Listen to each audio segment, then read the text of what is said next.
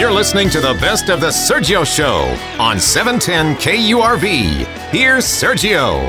After months of demanding action in Uvalde, Texas, the heartbroken parents and the community finally saw the Uvalde School District take action, and they suspended their entire police force. It took a long time. See, in the news today, the superintendent of that school district retired.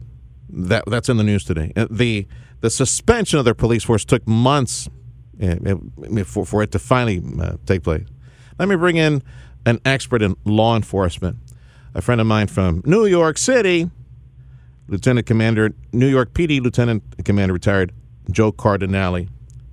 Joe, in order to reinforce school security, look, I know you're in New York, I'm in Texas, but you and I have been on the same frequency for the longest time now. What would you do if allowed? Let's say, don't take into consideration any laws on teachers not being able to carry firearms or get training if they volunteer to do so. Just let's say you're the emperor. You make the rules. What would you do, Joe Cardinale, to secure American schools, given a blank check? Well, good morning, Sergio, and thank you for having me on again. I would absolutely secure the schools at any cost. And why I say that is we hemorrhage money out of this country for everybody else, all right? And charity begins at home. You can take that money or money that's so wasted in Washington. I would say give me the money I need, and let me just take care of each school on that particular school's needs. All right? No school should be without security in this country in this day and age. Absolutely have to secure for our children.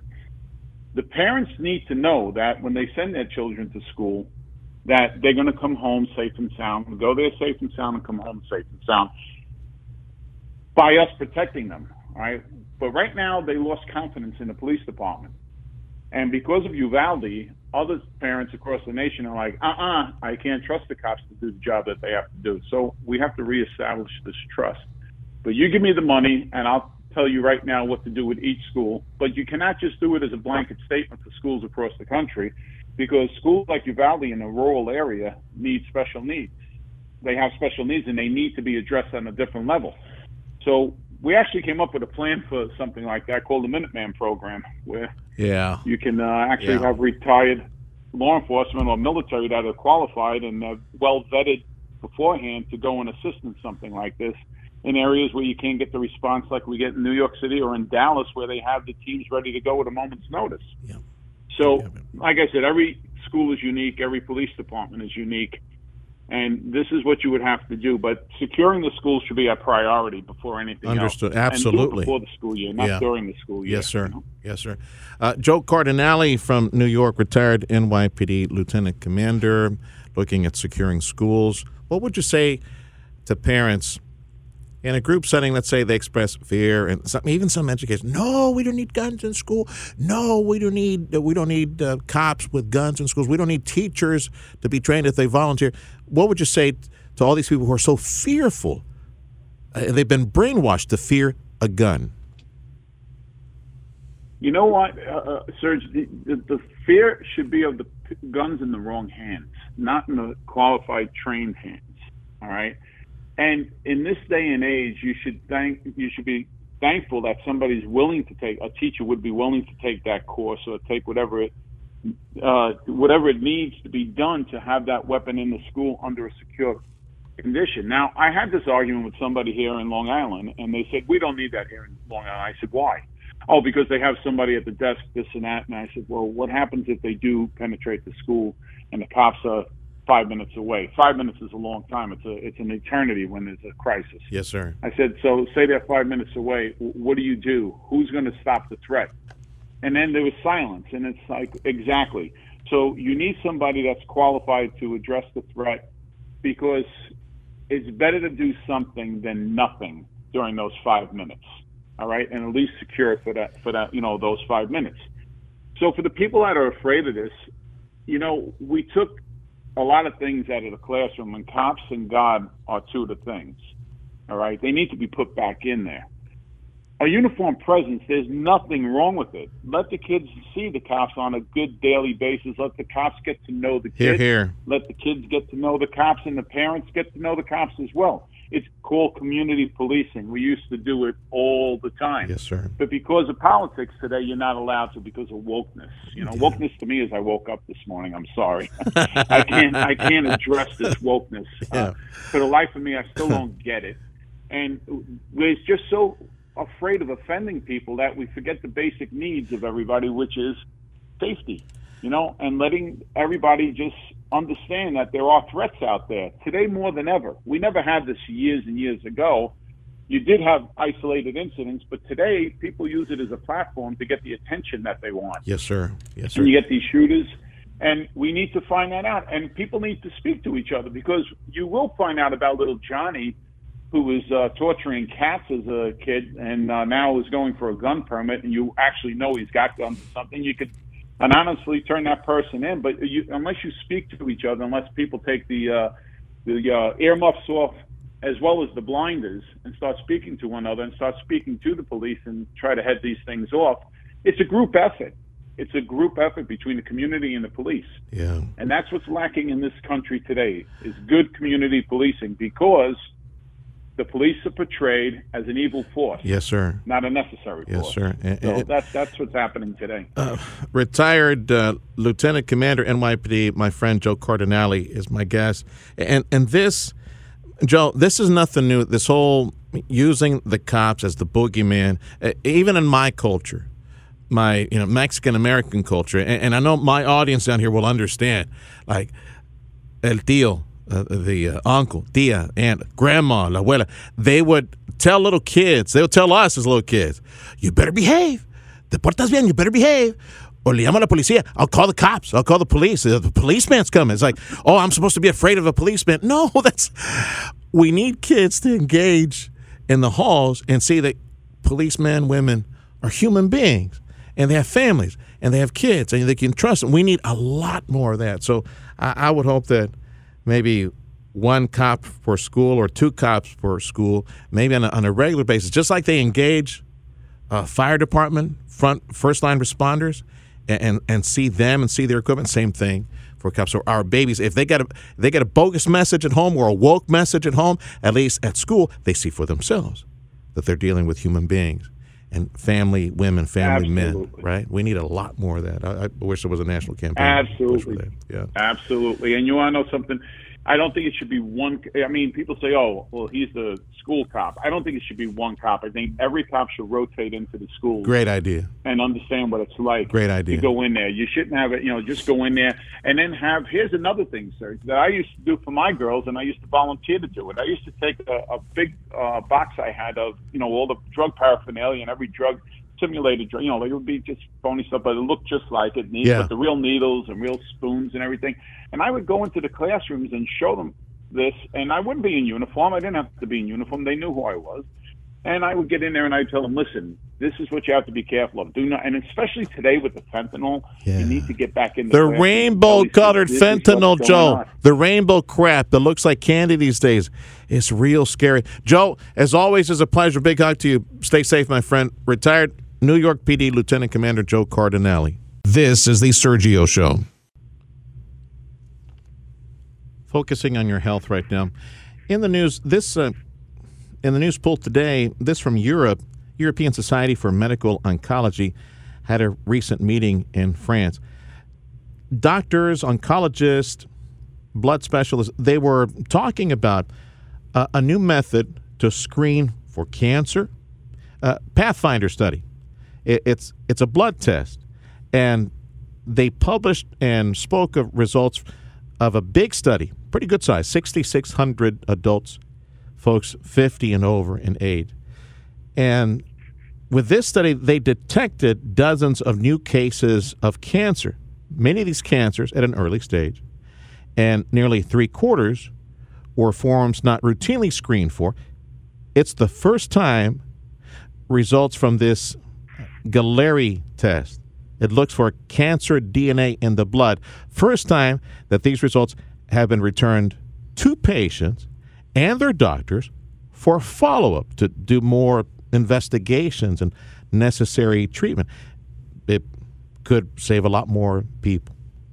Author and cancer survivor, author of My Wild Ride, How to Thrive After Breast Cancer and Infidelity, C.J. Grace. It's a pleasure, C.J. So I just want to get your quick opinion on this new DNA blood test cancer screening that might be making a rapid arrival to the rest of the medical market. Just want to get your quick thoughts of this. Sure would be nice to have early screening, but it's so complicated because I'm wondering if maybe it's going to scare way too many people to do many unnecessary tests. Anyway, just want to get your thoughts on this new DNA cancer screening.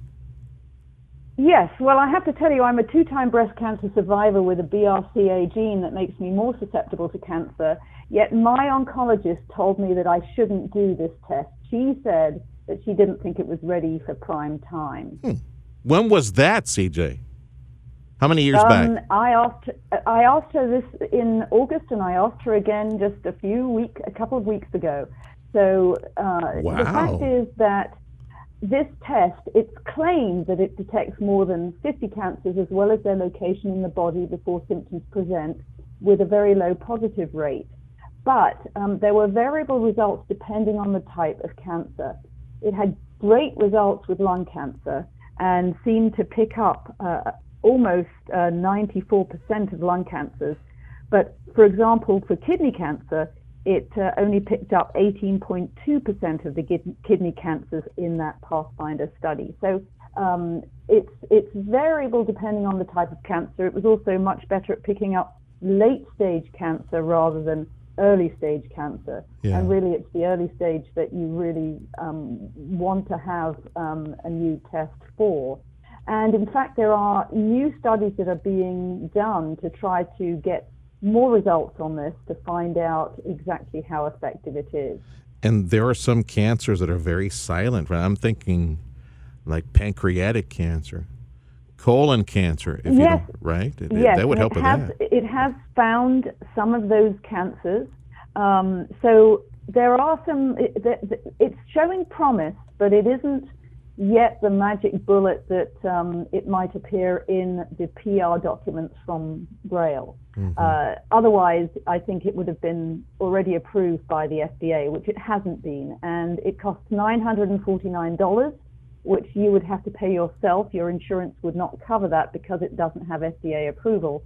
And you also need a prescription to get it, which I think is a very good thing because you do need to consult with your doctor to see if this test is right for you. Mm-hmm. Because one thing is a clear result from this test doesn't necessarily mean you haven't got cancer. Is it generally available, even though it's not FDA approved? I mean, what have you seen? Is it generally available?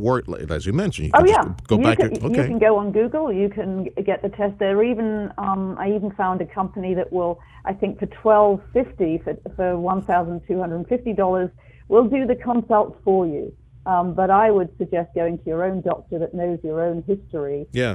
If you really would like to do this test. Yeah. Which puts people in a situation. Would you rather know or not know? Because some people, right, and right. Also imagine the turmoil of, say, for example, of a false positive. Imagine missing a type of cancer that this test claims it screens for. Yeah. Or what about living with the knowledge of having cancer that can't be treated until it's progressed? So, oh my goodness! It brings up a lot of issues that are thorny problems to think about. There you go. It goes back to the individual and what they think. Good for you? Yes or no? Yeah. Again, I'm sorry to see if you could repeat for me. This Galleri test is good for detecting what types of cancers in early stage. Real quick, if you just top of mind, tell me. It was very effective for lung cancer. And Okay. It's interesting that the test had good results because a large number of the participants were smokers. They specifically wanted smokers and people with a history of, familial history of cancer. Okay. So that was one of the reasons why you had good results, because in effect it was skewed towards the cancer that it's very good at finding, which is lung cancer. So that was good. Kidney cancer, as I said, not so good, but it does apparently pick up other cancers that are very hard to find, like you mentioned pancreatic cancer. Well, that's a good one. Ovarian cancer. Those are supposedly picked up by this, but I think we need more study. We need to see the results of these new studies that they're going to be doing. Larger study. There's a big one that's going to happen in the United Kingdom. Recruitment's already closed to that. And the Cleveland Clinic is doing the Pathfinder 2 study. They're now looking for participants for that to see how well this test works to detect cancer. Thank you, CJ, author of the book How to Survive After Breast Cancer. My wild ride, CJ Grace. This is the Sergio Show.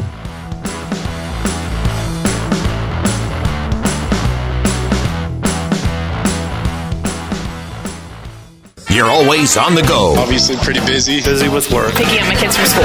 From work to kids to running errands, your entire day is a hands-on, never-ending frenzy of activity. Luckily, getting the news is now voice-activated. Just say, Alexa, play 710 KURV. I like to know what's going on in my world. I gotta know what's going on in my city. Putting the smart in your smart speaker. I'm getting my news from you and my information. For the latest news and to find out what's happening in rich, clear audio, just say, Alexa, play 710 KURV. You're listening to the best of the Sergio Show. Here's Sergio. WHO, World Health Organization, says about 55 million people have dementia around the planet. Centers for Disease Control, our country, saying Alzheimer's disease, most common form of dementia, affects nearly close to 6 million trusted source people in our country. Might a lifestyle change, perhaps be more active, walk a bit more, might that help in cutting the chance of dementia? An expert in helping seniors with memory care, and I understand she's a wellness expert with Touchmark. That's a company that has active senior living communities across the country, is Michelle Sue. I appreciate your time, Michelle. So tell me about what you do, your company, and how you keep your seniors active and fighting off dementia or the effects of dementia. Yeah, good morning. Thanks so much for having me. At Touchmark, really one of our overall goals is to get our residents active, mainly so that they can just improve their function and have a good overall quality of life. But part of that is we've always known exercise is medicine. And those 10,000 steps a day have definitely been a CDC recommendation for quite some time. But now what I really like about the World Health Organization is they're adding in that step intensity portion. So speaking a little bit about the aerobic component of our exercise.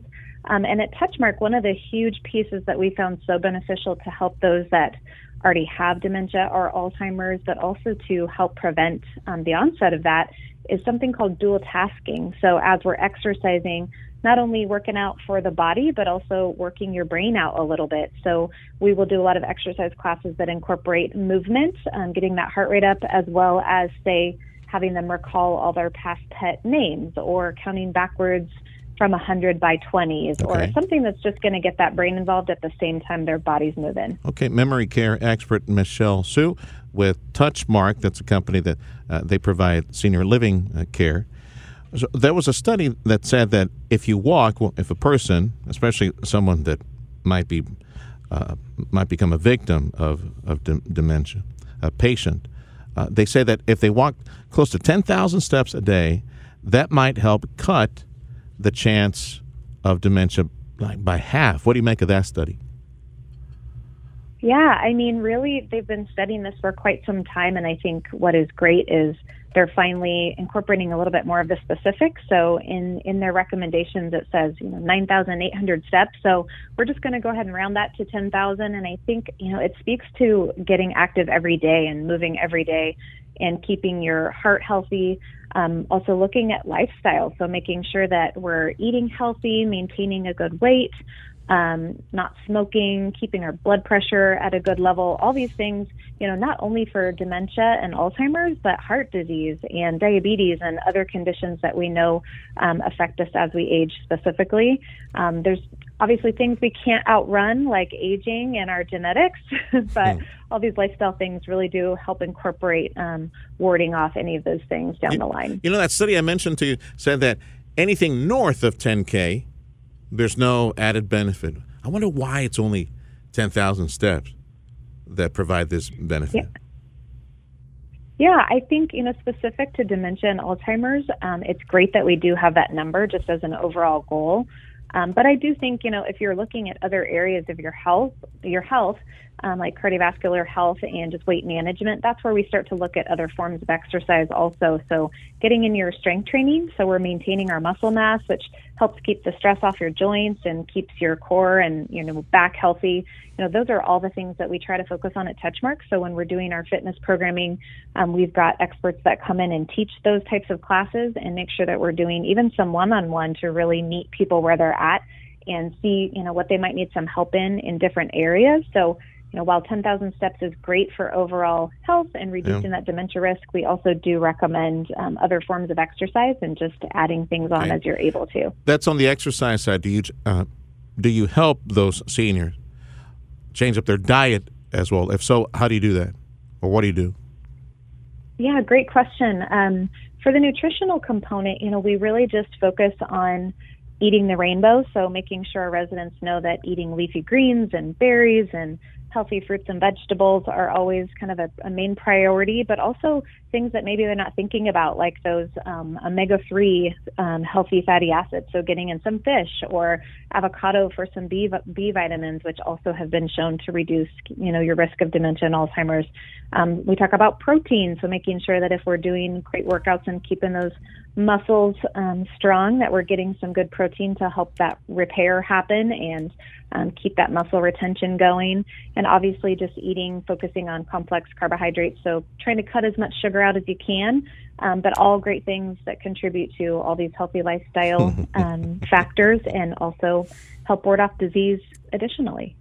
Yeah, I'm thinking, 10,000 steps is fine. Yeah. How about if I run 10,000 steps, I get a cinnamon roll with some extra sugar on top at the end as a reward? Right? All in moderation. All in moderation. All right.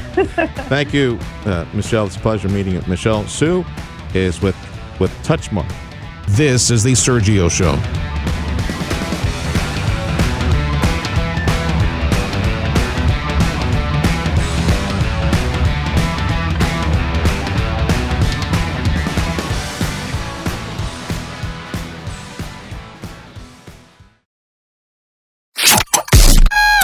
Start your day with news and interviews important to you with the Valley's Morning News. Weekday mornings starting at 6. Sergio Sanchez and Tim Sullivan bring you the latest headlines and hourly discussions with AccuWeather to get you ready for your day. And special guest interviews on topics that affect you and your family. Good morning. Good morning, gentlemen. Hey, good morning, guys. We'll let you know I enjoy the show. It's what you need to start your day. The Valley's Morning News with Sergio Sanchez and Tim Sullivan. Weekday mornings starting at 6 on News Talk 710 KURV. You're listening to the best of the Sergio Show. Here's Sergio. Seems that guidelines from the Centers for Disease Control suggest that more Americans should be hitting the gym. Health expert Dr. Joey Spears joining me. I understand that 75% of us in this country, Doc, we're not getting enough exercise. So what is enough exercise, in your opinion? Well, I think the CDC set these guidelines that adults 18 and above, ages 18 and up, should do 150 minutes of a moderate intensity aerobic activity a week. So, that's 30 minutes a day for 5 days a week. Now, you can actually do 75 minutes of a more vigorous activity, but anything that raises the heart rate and causes you to sweat, not just because of the heat or the temperature-related thing, but your body actually producing sweat, that's kind of like that zone you want to be in for 150 minutes. Now, is that realistic? Is that something that, people can do consistently? They're saying no, and that's what the numbers are proving. But what can you do to get active is what they're also saying. Like, some activity is better than none. So that's really what this hopefully will bring to people's attention, that 150 minutes a week is the standard.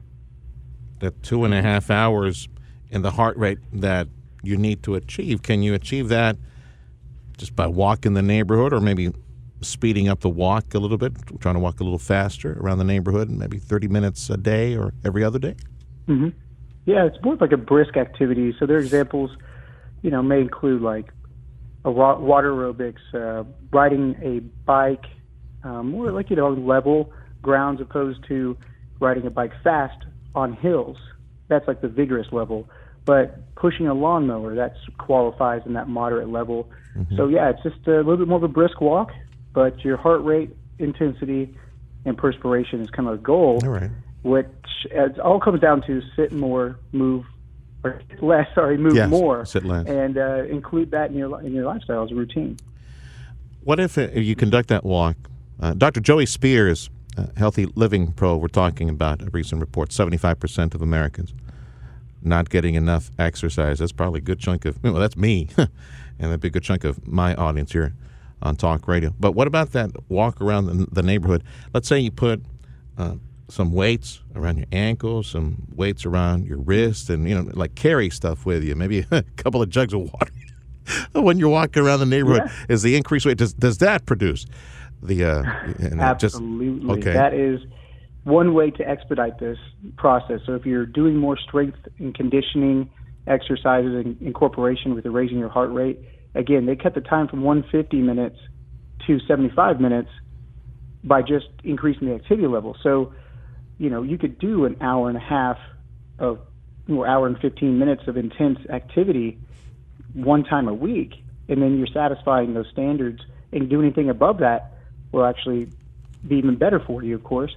But the idea to even challenge yourself, that's what they're trying to show here, is like example 1, do 150 minutes or 75 minutes in example 2.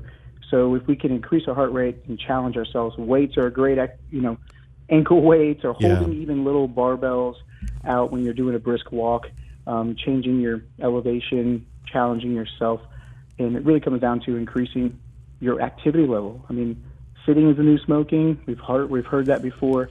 But what is that doing on your long-term health? And activity is key. And it's not only good for your body, but mentally, chemically, emotionally. And if we can work on getting more active. And this study was done in 2020. It was data collected in 2020, as we know. The world shook, to its core in 2020, and people stopped focusing on how to be healthy, more on how to maintain or stay unsick.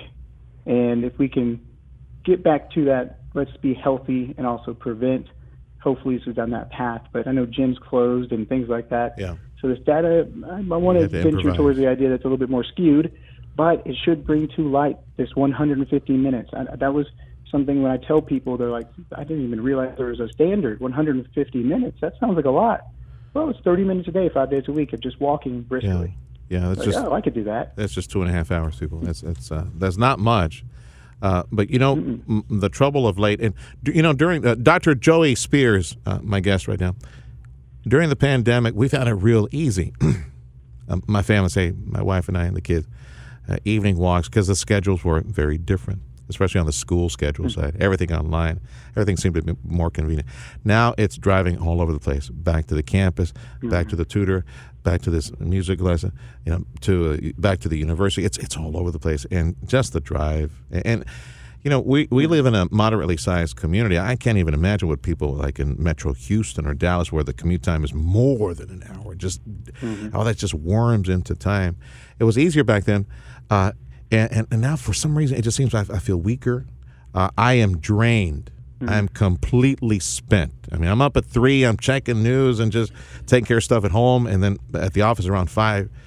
And by the end of the day, brother, man, I am completely spent. I have no energy. I'll put a little bit of salad in my mouth, maybe a little protein, some chicken or something, and I just want to go to bed.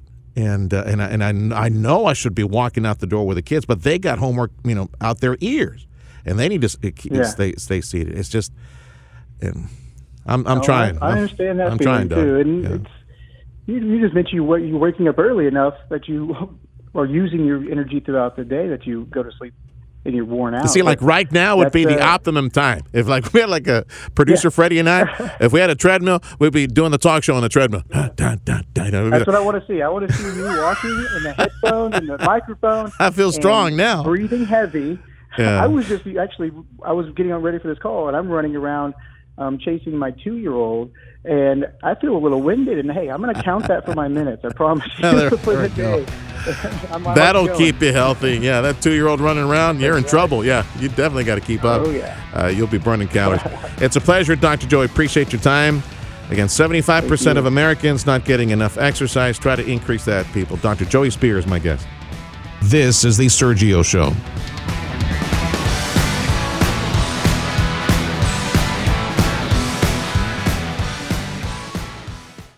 News Talk 710 KURV. When news breaks, we break in. Breaking news. Stay alert and listen to the weather forecast. We need to be aware and alert to what's going on. Breaking news means it's happening now, and we mean now. Breaking news underway right now. Breaking news on News Talk 710 KURV means we're bringing you the news as it happens. We have an active shooter, multiple gunshot victims. In this particular instance, we are in receipt of information. When news breaks, we'll break in. Count on News Talk 710 KURV and KURV.com.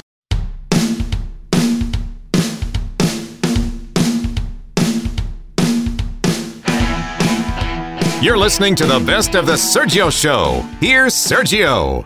Rent prices increasing nationwide. Housing expert David Rauch joining us again on KURV. Dave, what's the average price for a rental property nationwide?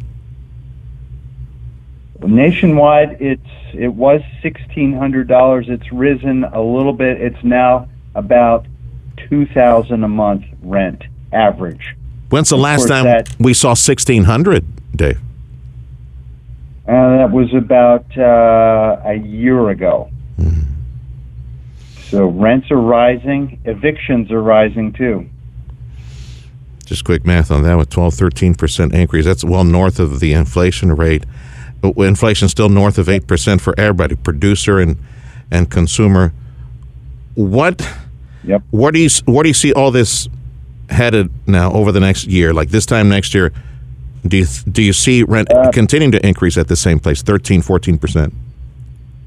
No, actually, rents have stalled a little bit here in September. They've stopped increasing.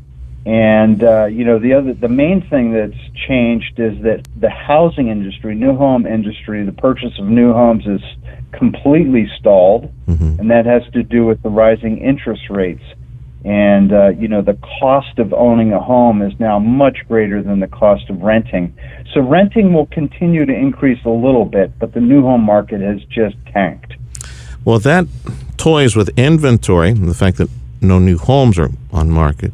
And with more demand for renting, you'd think that the rent would still increase over the next year because of all the pressure, all the demand for rental properties. Yeah, rents are going to continue to increase.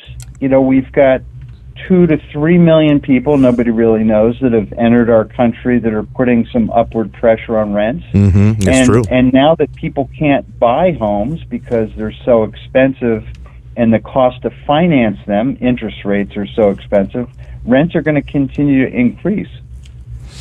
The 2 to 3 million people housing expert David Rauch is referring to, yes, it's the folks who crossed illegally, plus the folks who evaded and are living in the shadows out there somewhere looking for low-rent places somewhere.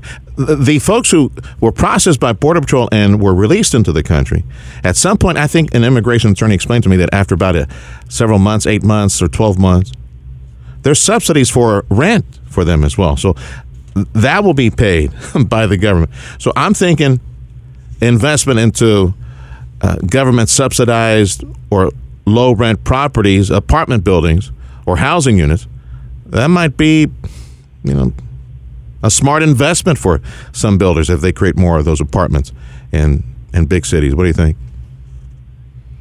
Well, that could be.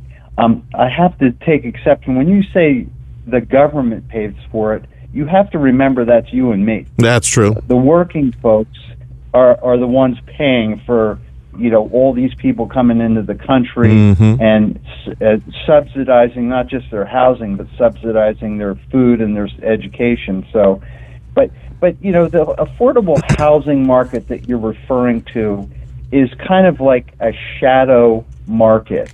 It's not quite the free market that we're used to in housing, because when the government subsidizes a market like it does with the affordable housing market, it